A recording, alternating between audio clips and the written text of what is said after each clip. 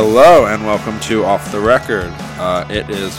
We are taping this on, what's today, Jesse? Monday? On Monday the 15th. You'll hear this on Wednesday. It will be our last freshly recorded episode of 2014. I think we'll end up with around 35 episodes this year, which is a lot. I've never done something so consistent. We started what, in April? April, I think it was right around my coming of age birthday. I believe you were right, and but we will be airing an episode next week. But it was one we taped during CMJ. Yeah, it was when I had Ebola. So Jesse, I picked up my my new in-ears, not my whatever they're called. They're my new molded ear thingies. Mm-hmm. So it's Monday today. On Friday, the nice ear doctor receptionist called me and said, "Can we push your appointment back 30 minutes?" I'm like, "Sure, I don't care. I just have a podcast to tape on Monday." I go. I'm there. It's 12:30. The doctor's not there, and then I'm waiting there for 30 minutes, and they cancel my ear doctor appointment. Wow, that's like, very not pro of them. Not pro. She's just not even there. And I'm like, well, can I have my molded eardrums that you're charging me several $100s for? And the receptionist is like, you should really have these make sure they're fitted properly. I'm like, no, I'm not coming back. You're like, yo, I gotta defend tonight. Oh, yeah, I do. Well, actually, for all the listeners, for all of you, I just want you all to know that Jesse came out of retirement this weekend. Not only did he go to one Defend Pop Punk show, he went to two, and he's probably going to a third tonight. I don't know if I'm going to be able to defend all night. Like, I might not make it through to Modern Baseball. That was a lot of bands on Friday night. On Friday night, Jesse came to a Modern Baseball Knuckle Puck show where he was not the oldest person, yet he was in the there's like 20 people older than me, but I was definitely he was in the upper tier of old. I was in the upper tier of old, sure. And then there was music biz professionals who were far older than me there. #suits. Mm-hmm. And then last night, Jesse accompanied me to the Glamour Kills Holiday Fest. That is one fuck of like a Dawson's Creek, like Felicity, One Tree Hill, yeah, like a tribute band. Yeah, a scene emo band, tribute Halloween band to the OC. Glamour Hills. Yep. And then last night we went to the Glamour Kills Holiday Fest, presented by Property of Zach. How about my logo placement? Oh yeah, it was lovely. Yeah. So, and there we watched all the bands, all the Defend Pop Punk bands. There were 2,000 people in a room that held 1,400 people. Jesse, can you do some real-time follow-up on the cap size of the main room of Webster Hall? Ooh, I learned. I was not wrong. 2,250. I thought it was 2,300, but that's for the whole place. I was just... So you're saying you were wrong, but... You're actually saying you're not wrong. I wasn't wrong. It was confirmed by a professional booking agent that I was somewhat right. Okay. Professional booking agent. Yes. Versus the TBA tour booking agent. Mm-hmm. That was a callback. I'm shocked, though, that you didn't out me for the bad thing I did on Friday. Friday? You mean the... there are parents listening. Yeah. Maybe we don't need to do that. You know, I sold some merch on Friday. Did you? Were you a merch girl on Friday? I shouldn't call you a girl. I love being a merch guy or girl. Oh, I don't like that. That was something I never really enjoyed. Are you kidding me? You don't like when that money comes into your hand? You know, I'm very punk rock. I don't get off on the money. I got tipped $3. You're much more of a capitalist pig than me. I got tipped $3. Oh my God! Wow. And then I gave it to the normal merch guy. Like, what? What am I like? I felt bad taking it, but then I was like, I feel like I deserve this $3. It's unbelievable. Wow. Unbelievable. We defended hard, and we're going to defend hard again tonight. What's our first? I think our first order of business is that we have a listener question. Oh yes. So Jesse, the listener question is: Hey guys. I've taken advantage of the email list for a while, but I was curious what mail service you use for sending out to your list. I've long used MailChimp, aka MailKimp if you listen to the Serial podcast. However, Gmail's newest layout doesn't allow a mailing list emails to be placed in the primary mail box in Gmail, rather the promotions inbox, which isn't viewed on default when logging into Gmail. Given that Gmail is one of the more widely used clients, I was wondering if you knew of a service that was able to work around this.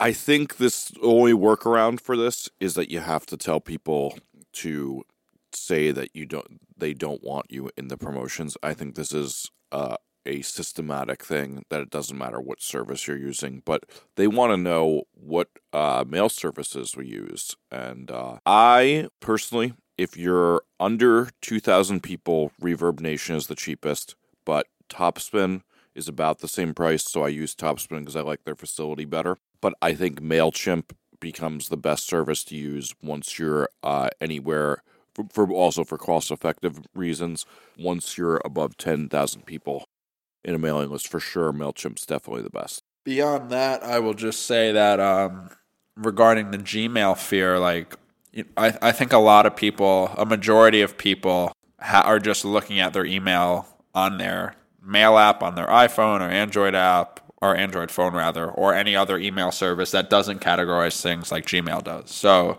if that's the case, it's kind of like a small subset of a concern. I think that's a great point. And, even for me, I am not in the new Gmail layout. I use a multiple inbox layout, so that doesn't affect me either. Yeah, and then I super recommend MailChimp. I was very scared of using a newsletter service for a while just because it seemed intimidating to me. I'm very bad at learning things for the first time. You are one of those people, like the tech people. You're very, like, you love tech, but you're so new tech averse. Like, you're so scared of it. Yeah, well, I love it all. I'm like Thomas is very good at it because he used to do it for Paper and Plastic and for when he did some press stuff. So he's just always handled it for bad timing.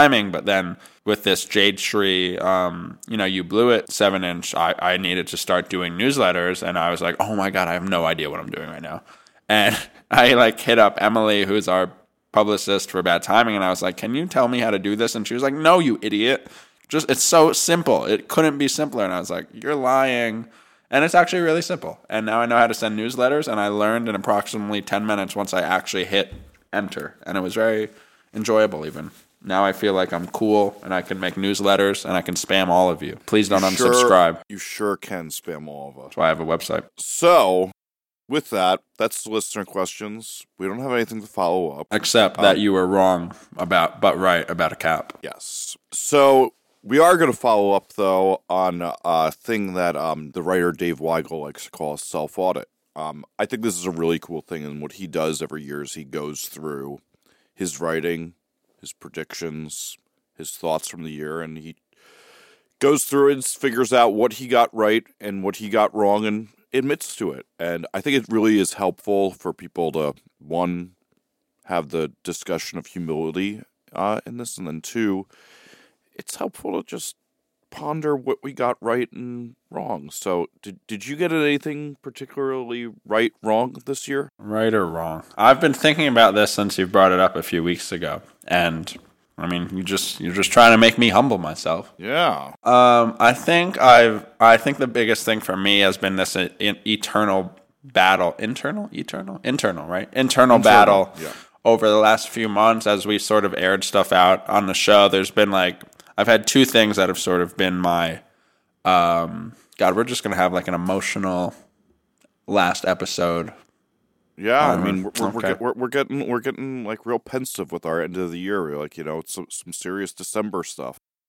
From defense to emo. My two biggest things this year, I think, were, the first half of this year was like truly miserable for me. Just coming off of all that Properties Act stuff with Spin Media that we discussed several episodes ago, and especially coming from a year in 2013 where I felt like I was truly on top of the world, because that involved, 2013 for me started with a Fall Out Boy reunion leak, and then, or was that 2013? Yes, that's how that started, and it continued through with the biggest year of the site ever, and me launching a record label, and me starting to manage bands, and in particular Knuckle Puck, and feeling like I was truly a part of something fresh, to the first half of 2014, where while management and the label were going well, the first child I brought into the world was dying, and it was a miserable process. So I think, and then the first thing for me this year has just been dealing with burnout, and it's not really a right or wrong. It's just something I've sort of greatly realized, which is that, and I've been talking with a few people about this over the last few weeks. I even had a conversation last night after the show with a friend, and to me, like, I guess if we're going to consider it a self-audit category, is that when you start to feel that burnout, I think you always know, but you never want to admit it, at least for a while.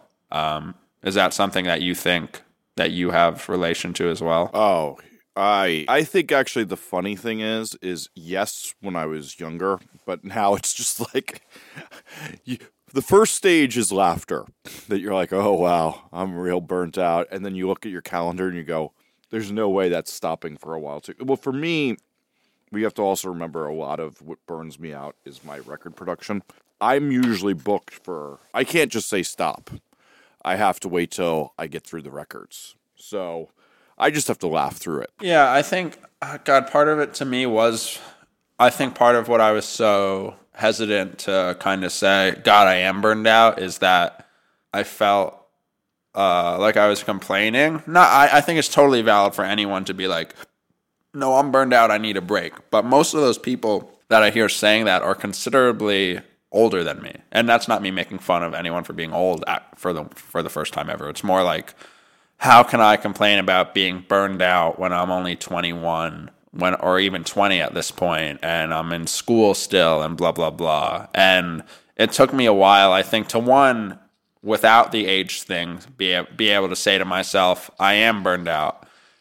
And then two, also say, it doesn't matter that I'm only 21 because I've been working for 5 years and this horrible process is taking place right now. And like, I need to make a change for myself. And that's something I started feeling in like March or April or God, I don't know. That's actually something I started feeling in January, I think, of this year. And it wasn't until the last calendar day of summer when I was able to be like, you know what? No, everything needs to change. And so the biggest thing for me this year was sort of changing what I deemed to be the center of my like universe. Because everything in my life used to revolve around the website. Like that was the sun. And now I'm trying to not make that the point. I don't really want any of my work jobs to be the thing everything orbits around. So I think, I guess, like mental health for me has been something that I've realized is kind of important. So, but don't you find you need a center? So what are you orbiting around? You don't feel like you're orbiting around something still? I think I have better pace for myself. Like, you know, this is a good and timely example. On Friday when we went to that show in New York, and yesterday when we went to that show also in New York, I didn't take my backpack to either show. And that meant I didn't have my laptop. I didn't think about that you used to always have like a little bag on. I would say 98% of the time I leave my house to go anywhere different than picking up food to come directly back to my house to my laptop or to my iMac, I always have my computer with me. And that's because I don't know what's going to happen. And so there was this point where I needed, it was like I was getting too close to the sun to continue digging this metaphor to the ground, where it was just like... You and Icarus, man. It was just like I couldn't... It was not helping the site that I was so connected to it every single second anymore, because I was hurting myself. The burnout was so real. So to answer your question, I feel like for me, I don't know, I think a lot of what's changed is that I like doing everything more side by side versus it needs to be the site and then it needs to be management and then it needs to be label. And it's more like, no, I'm going to do everything when it makes sense for me to do it and work through my day. But, yes, on Saturday I took like a me day in quotes. And I woke up and I read things in the morning and I like listened through my podcast like we were talking about before the show.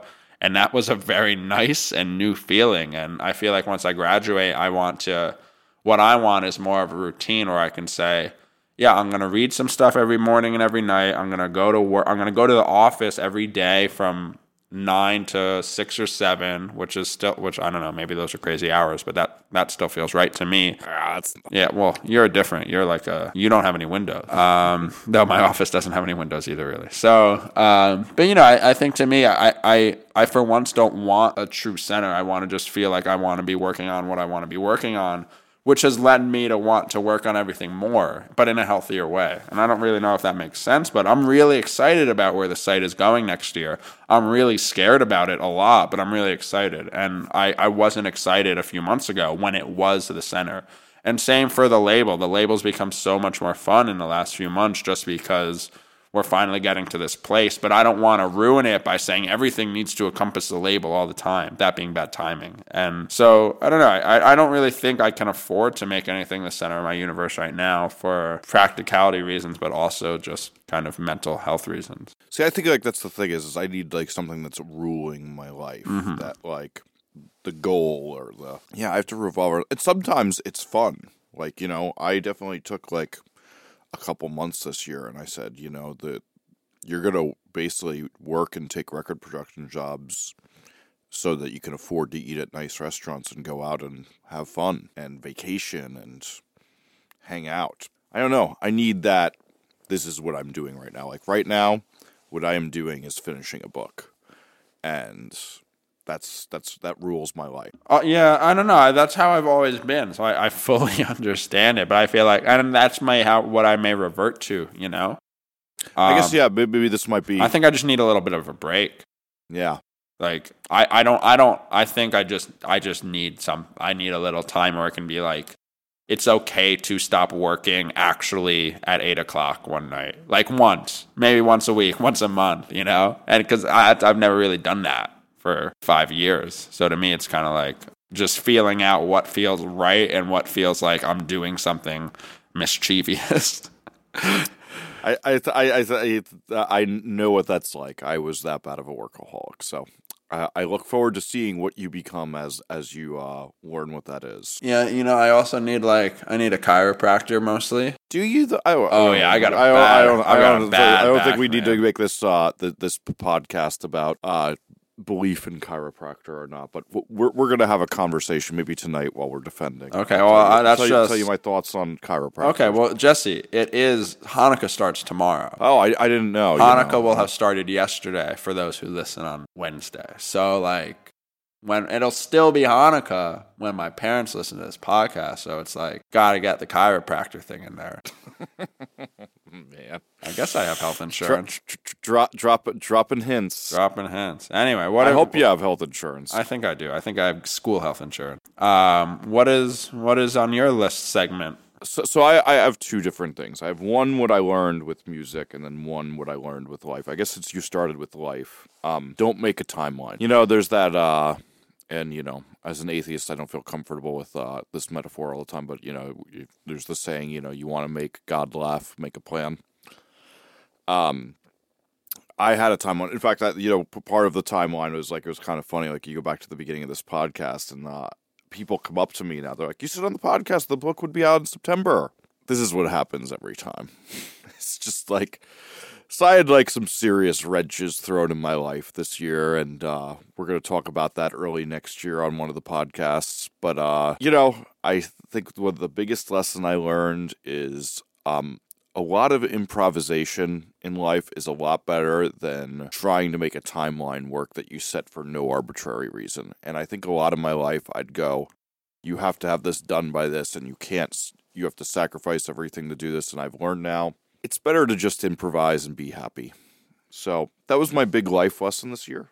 I will say this, that this podcast really rejuvenated my love for music a lot. I walked into this year thinking I was an introvert a lot more than an extrovert, and now I feel a lot more extroverted, and like I'm getting energy from talking to people from this podcast, and I'm really excited about that. It's nice to have a weekly thing once a week. Yeah, and like it's that, and then the feedback our audience gives us, I really it makes me feel great. I really enjoy that we get sent really smart articles, some dumb ones, smart emails, smart questions, but like our audience rules, and I'm very appreciative of what we've gotten from this. And it really has challenged me to think about things. I understand my love and passion for music, where I felt a little lost about that. I mean, you know, we make a lot of jokes on this podcast about me being the old guy at a show. Some people may even, you know, think of me as immature since, you know, I haven't exactly settled down in my old age of, you know, I mean, I have a girlfriend now, but like, I'm still going out and having fun. And I just really came to the thing of that, this is my passion. I really like educating and talking to people about music. And I just got way more comfortable with that place and with that being where my age is. And I don't know. I feel really, I feel way better about it through this year. And then to be hard on myself, what I got wrong is I think I really overestimated how fast people would change with technology and with music. It just really, it blows my mind to get into people's cars and have them not have adapters for iPhones still, and just things like that, and how many people just refuse to join Spotify, RDO, or Beats, and I got that really wrong. I thought people were going to see this technology and just run for it the way they did Netflix, but I was wrong. Are you talking about Taylor Swift? I'm not talking about Taylor Swift because I do everything I can to not talk about Taylor Swift these days because we talked about her way too much. I think you're kind of talking about her. But I think I'm still learning the balance, and I think I'll always be learning the balance forever, of how people react to things on the internet, which sounds... Oh, yeah.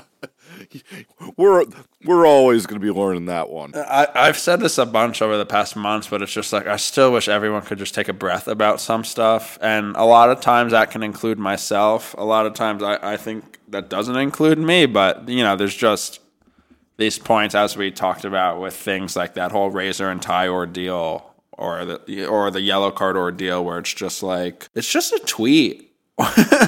Not everything has to mean just because I don't like something doesn't mean I want it to die or get destroyed or am telling everyone that they should hate it. And that goes the same for everyone. I think, but I'm still I don't know that I can ever learn, but I guess what I was wrong about was that people would start to have thinner skin.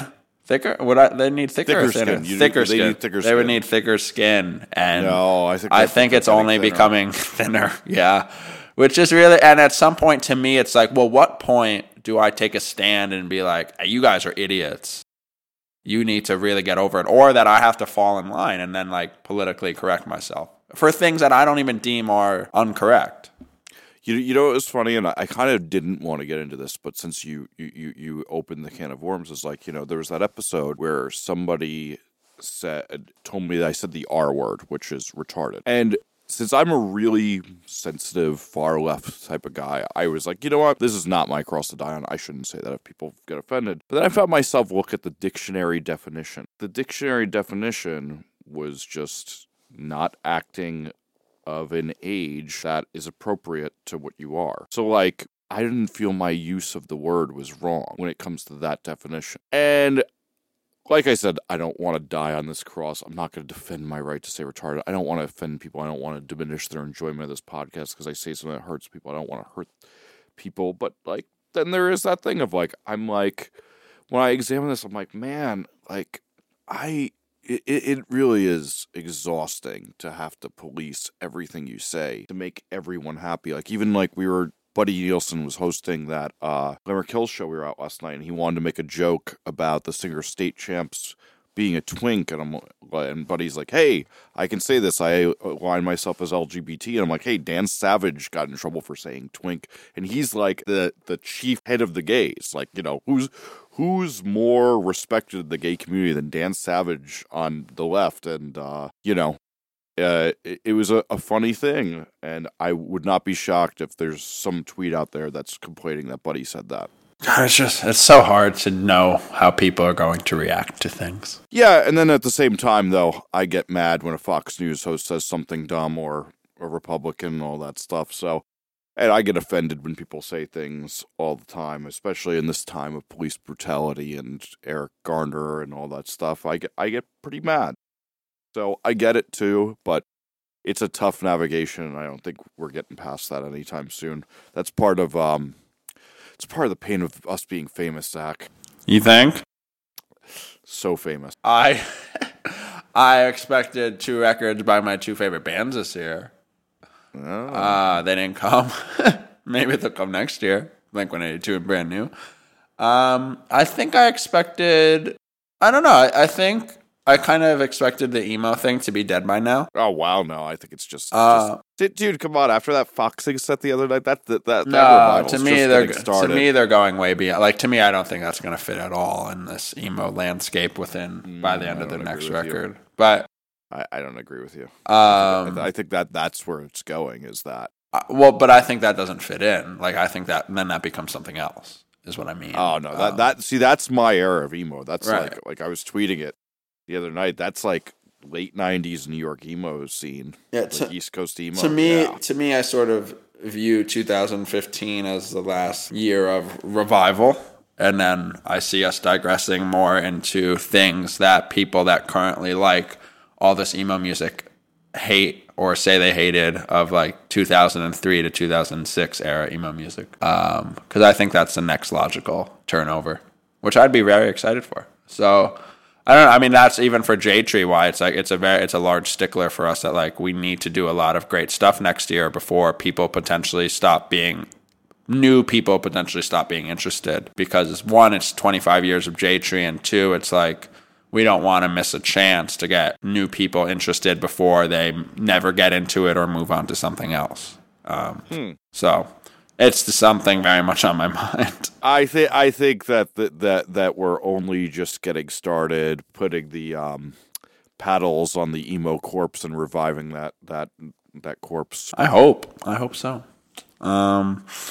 Cool. So is that all for this? Yeah. For this one? So you opened a can of worms last week that we decided we would get into more this week. So yeah, last week we got into this discussion about how artists rank their records, and then I had this brain blast of this confusion I have over how we look at artists like Picasso or Warhol or Van Gogh, and to us their art is eternal. It's in the MoMA or it's in the Met or whatever other grand museum across the world, and I don't know if we know, but we're not necessarily taught that in the moment in 1818 or 1500 or, in BC era that the art that was being created then wouldn't be eternal. I think the way we're kind of taught about it in school, and as someone that took several art history classes, was that like the art that was being patroned, is that what it would be called?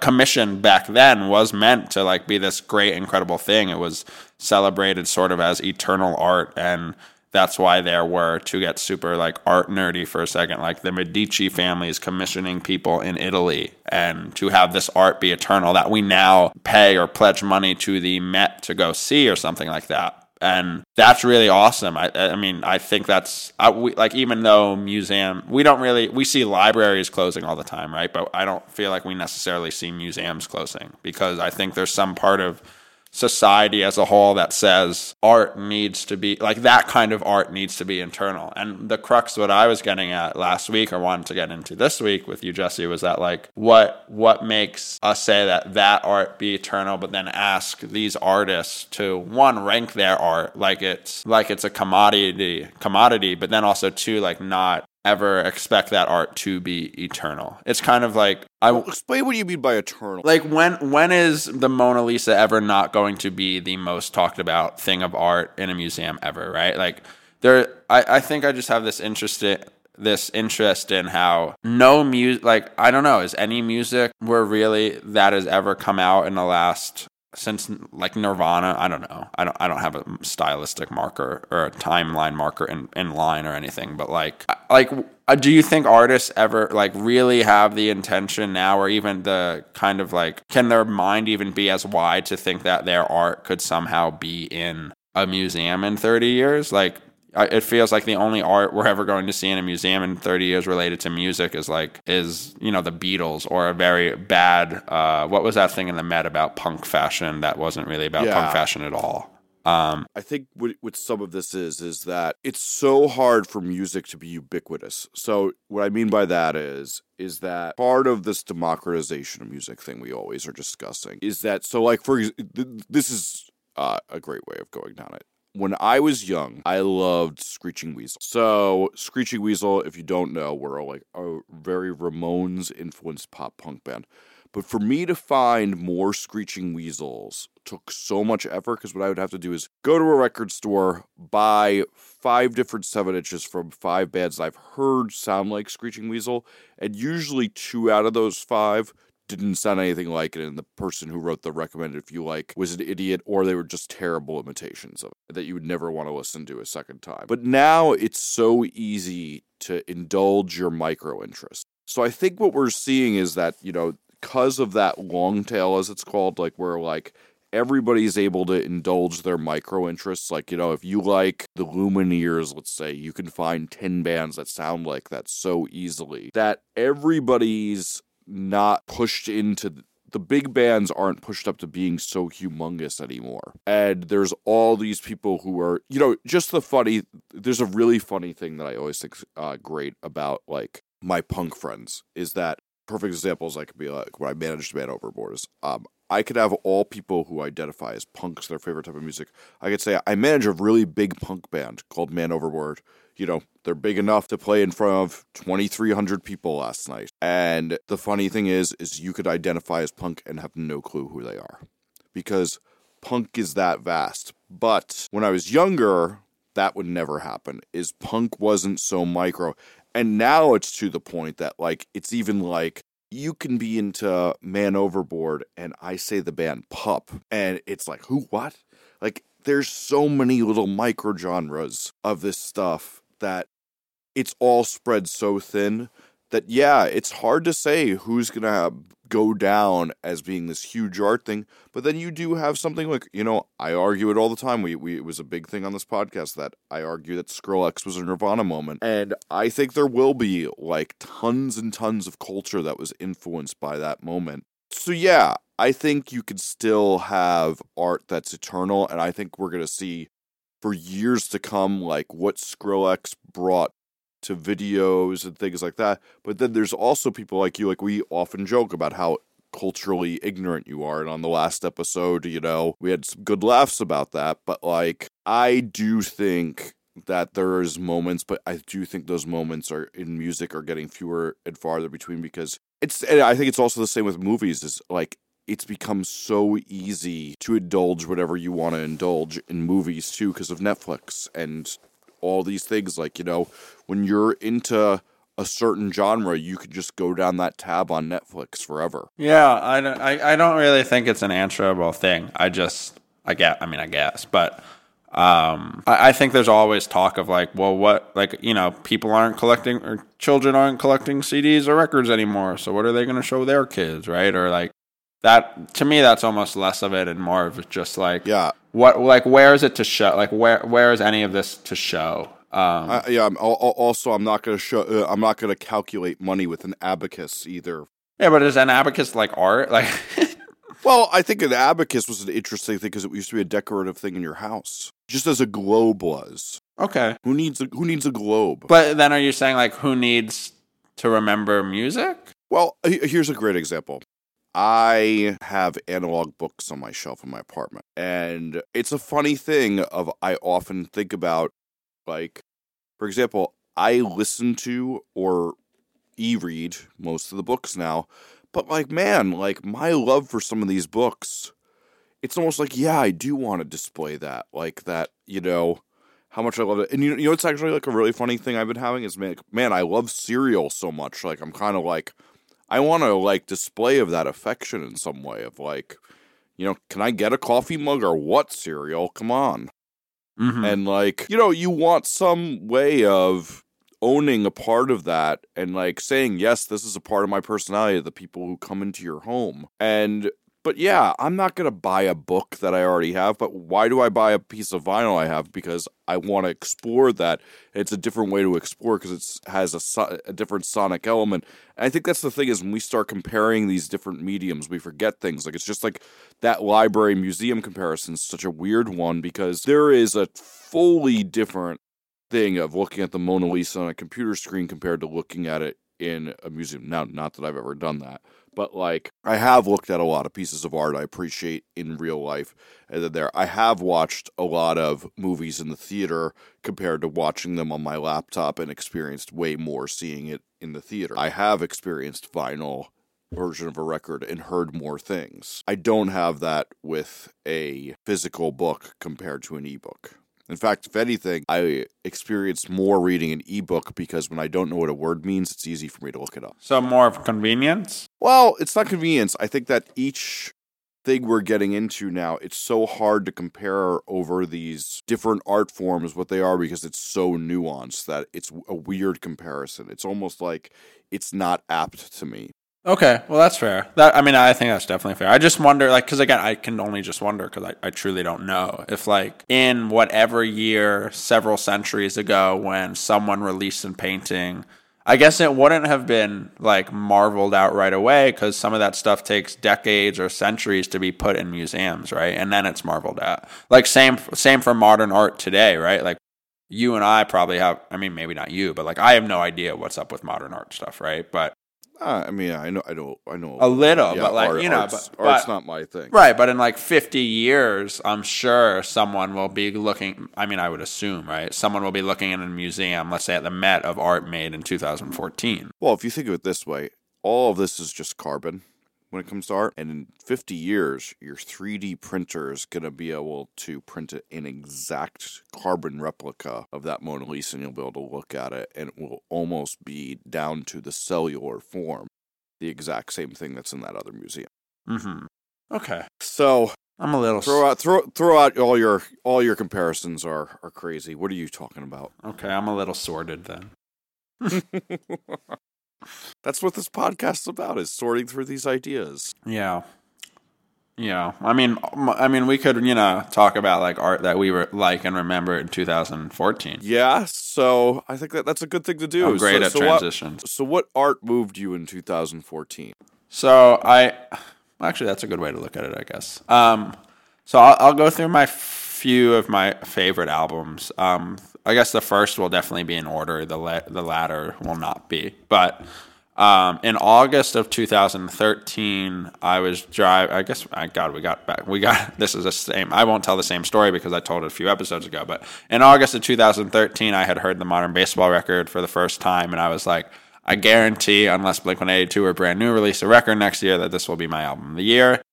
As we talked about earlier on the show, neither of those bands released a record this year, and You're Gonna Miss It All by Modern Baseball is my favorite record. I'm not saying it's the best record. I actually don't think it's the best record of 2014, but it's by far my favorite. To me, it's just, a lot of it is very personal, to the point where I know, like, one of them will be singing about something and I'll know what that is about, kind of personal. To, I think, I like Sports, the band's first record, a lot, but I don't love it by any means. And I remember like frequently leaving their house, like sophomore year, listening to it on the long walk home and being like, God, this is so close. I think they could get there. And then listening to that record for the first time on their manager's couch, where our bedroom labels started out of, and being like, wow, they got beyond where I thought they needed to be. And so I really love the record a lot, and it's so humbling to see them be able to headline and sell out the TLA in Philly or the Gramercy in New York, and it's kind of crazy. My second favorite record of the year, which I think is the best record of 2013, is Home Like No Place. 2014. I don't know years anymore.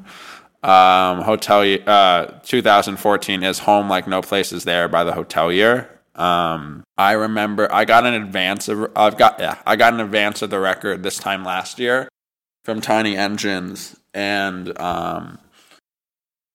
was like New Year's Eve, I guess. And I was home. I was in Philly alone. My parents were on the West Coast. I had flown back because I wanted to go to some holiday shows, including the Lost Tape Collective show, and I don't think I'd given the record a chance at all, but I knew some other people that had gotten the record early and were starting to listen to it, and they seemed to like it. And I remember very much so listening to it while packing Valencia records that we had just put on sale for bad timing.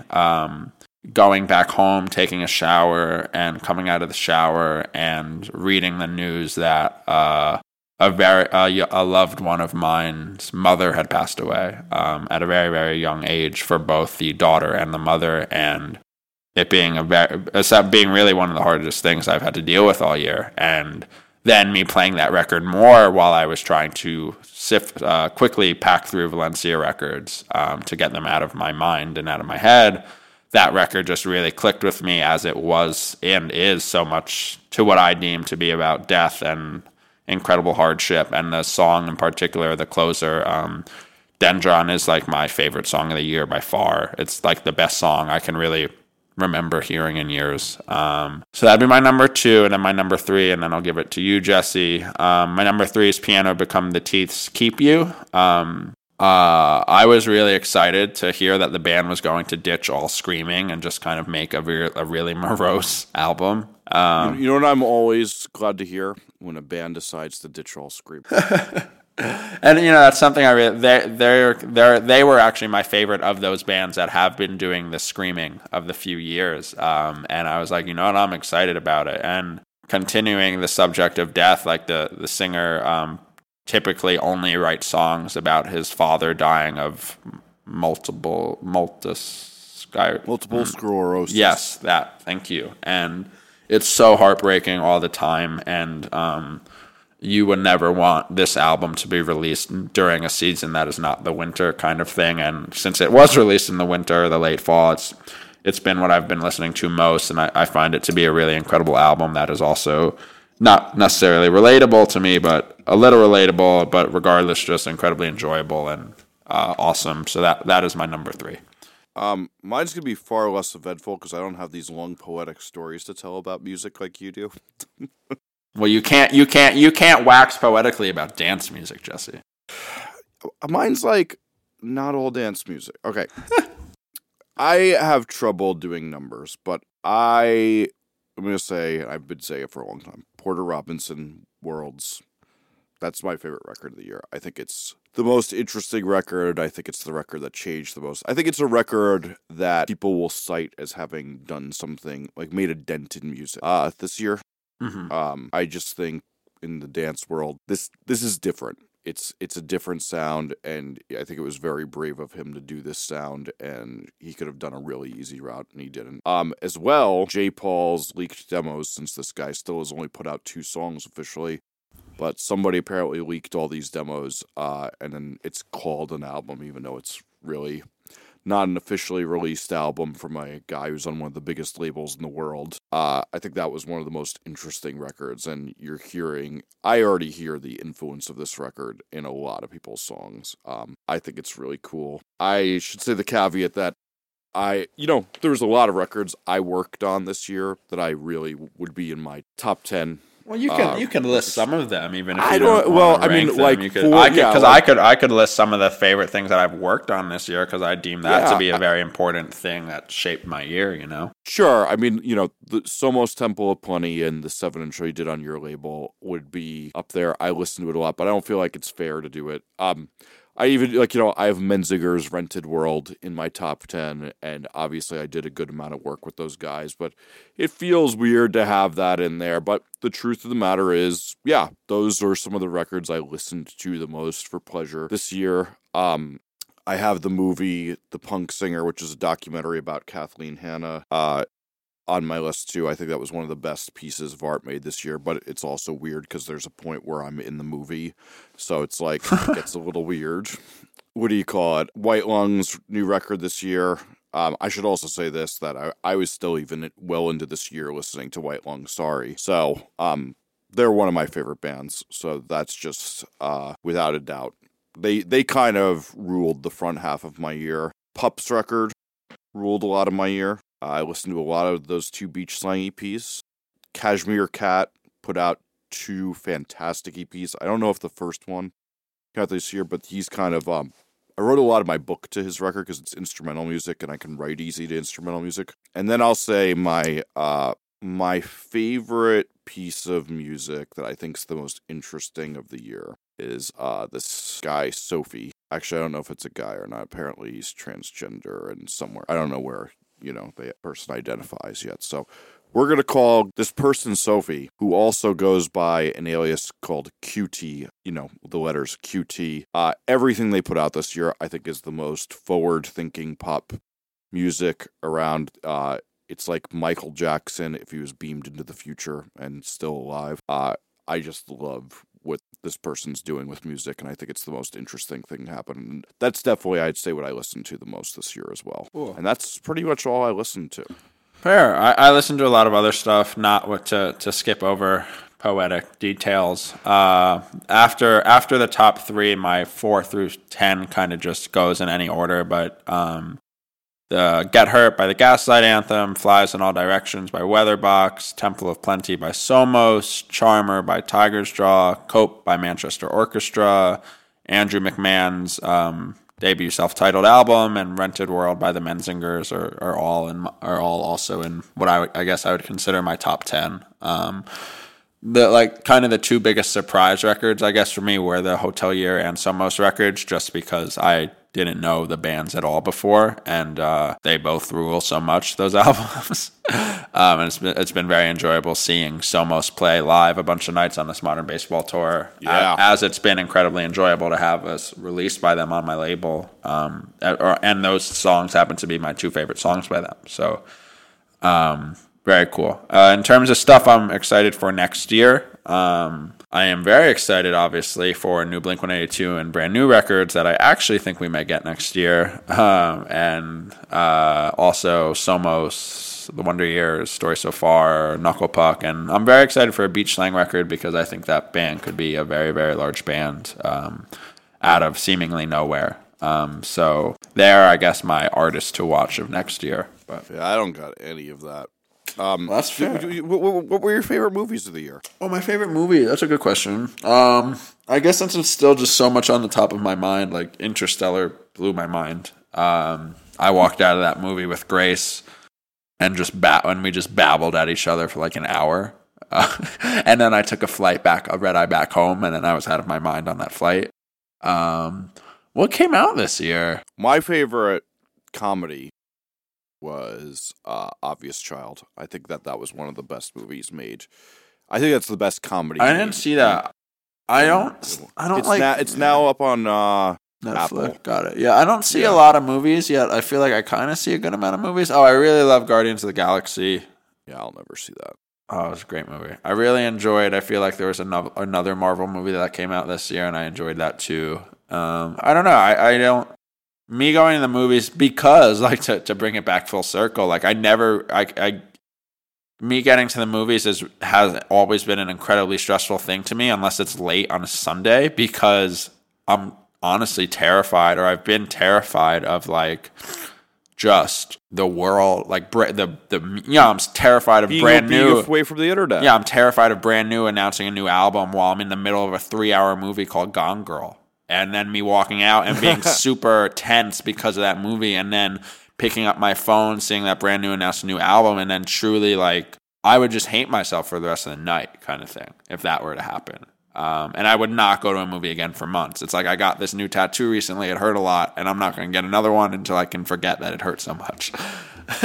Yeah, there is a thing to that, yeah. Yeah, because I completely forgot that my other 2 ones hurt.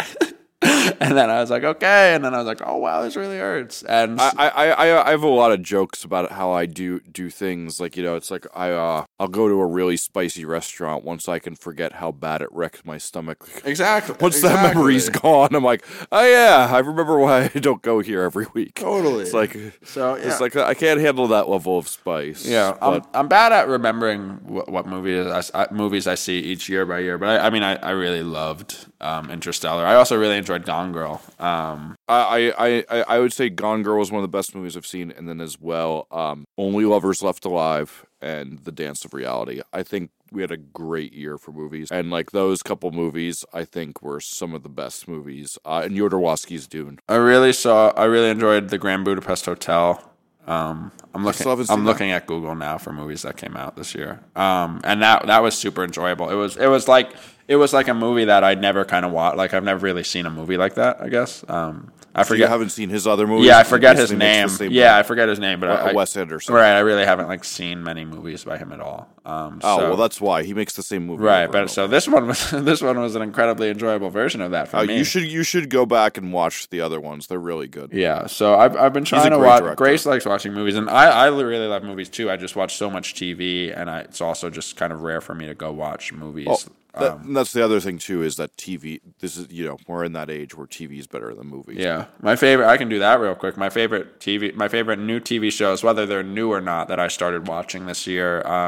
My favorite show that I've found this year has been The Good Wife, and I ran through like all 6. I caught up on all like 5 seasons. I can't do it. I keep trying to do it. I can't. Oh do God, it. I think overall, I think it may be the most consistent show I've actually ever watched. Wow, I can't. Like the first season, it just like it kills me. Yeah, I don't know. I was in it right away, and then I just like, even if you like search up like Metacritic reviews, it's just incredibly across the board consistent, and I really enjoy that. And then something So you keep bringing up Metacritic. You trust Metacritic? Metacritic's a bad example. I really don't even like whatever. I for what I view for TV reviews, I like AV Club typically is a good meter for me. I typically agree with the reviewers on a lot of their stuff and those scores, and like I feel like The Good Wife's average score on there is like a B+ or an A-, and that's great.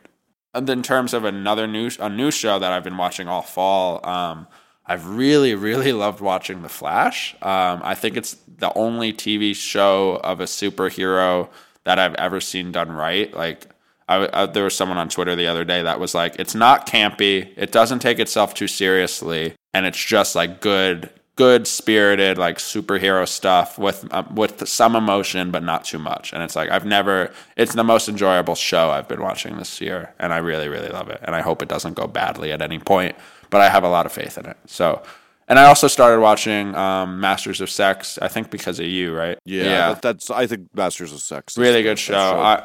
That's the best show that's currently running. Yeah, I really like that too. Oh, and then I think my favorite comedy that I found this year, I found Veep this year, and are you a Veep person? Veep, I am not half as. I'll take Alpha House over Veep. Anyway. Okay, I haven't started the new season of Alpha House yet, but I'm getting to that this week hopefully. But Veep, just like it was like over President's Day when I had a day off, and I watched all 3 seasons of Veep in the weekend, and I love it because to me it's just like this further mixture of the Seinfeld Curb Your Enthusiasm void that I don't have anymore, and I love that too. So that's me for TV. I hate Seinfeld. So that's my favorite show ever. So Seinfeld, Friends, all that stuff. I hate it. Yeah. I think that's it. And then I would be remiss if I didn't mention Serial. Oh, sure.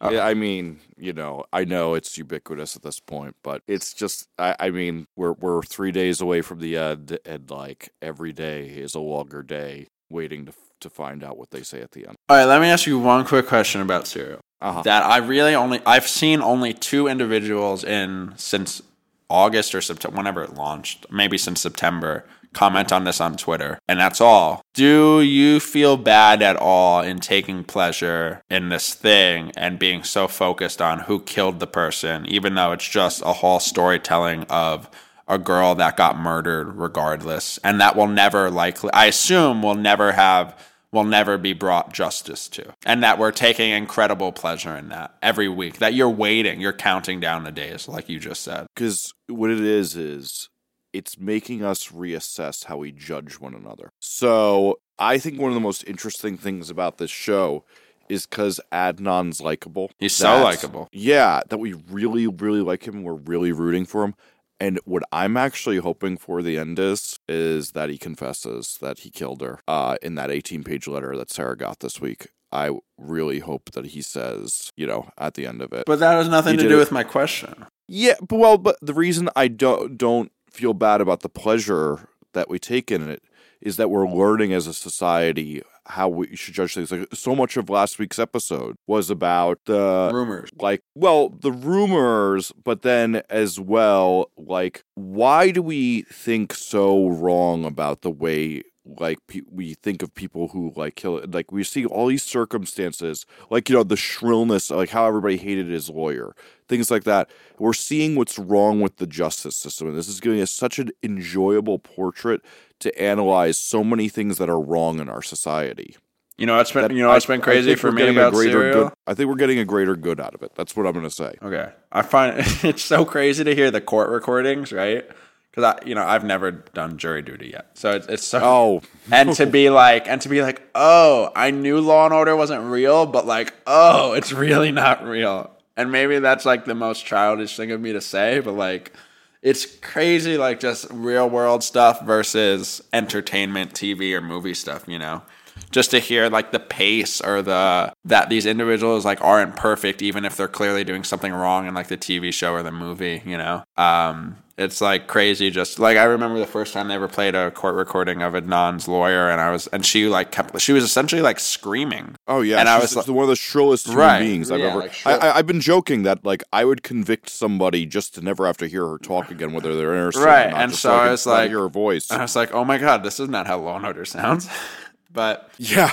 I mean, I really love the podcast too, but I think there is something to like just this crazy fascination everyone's having, but it's like we're also never going to get likely, unless there is some crazy confession next week, down to the bottom of it. And Frank, I don't know that we need to, because like one of the things like a friend of mine and I were like discussing this the other day.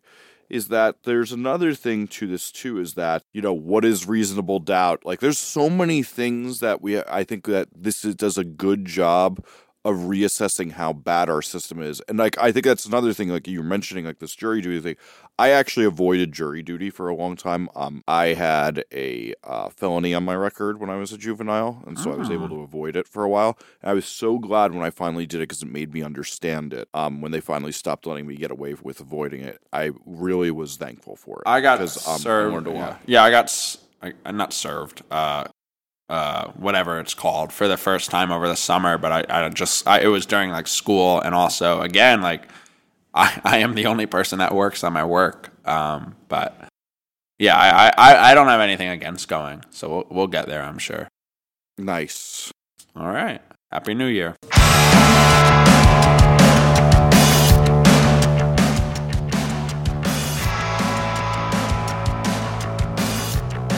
Thank you to everyone for listening to Off the Record this week. Head to offtherecord.fm to check out show notes, to leave us any feedback.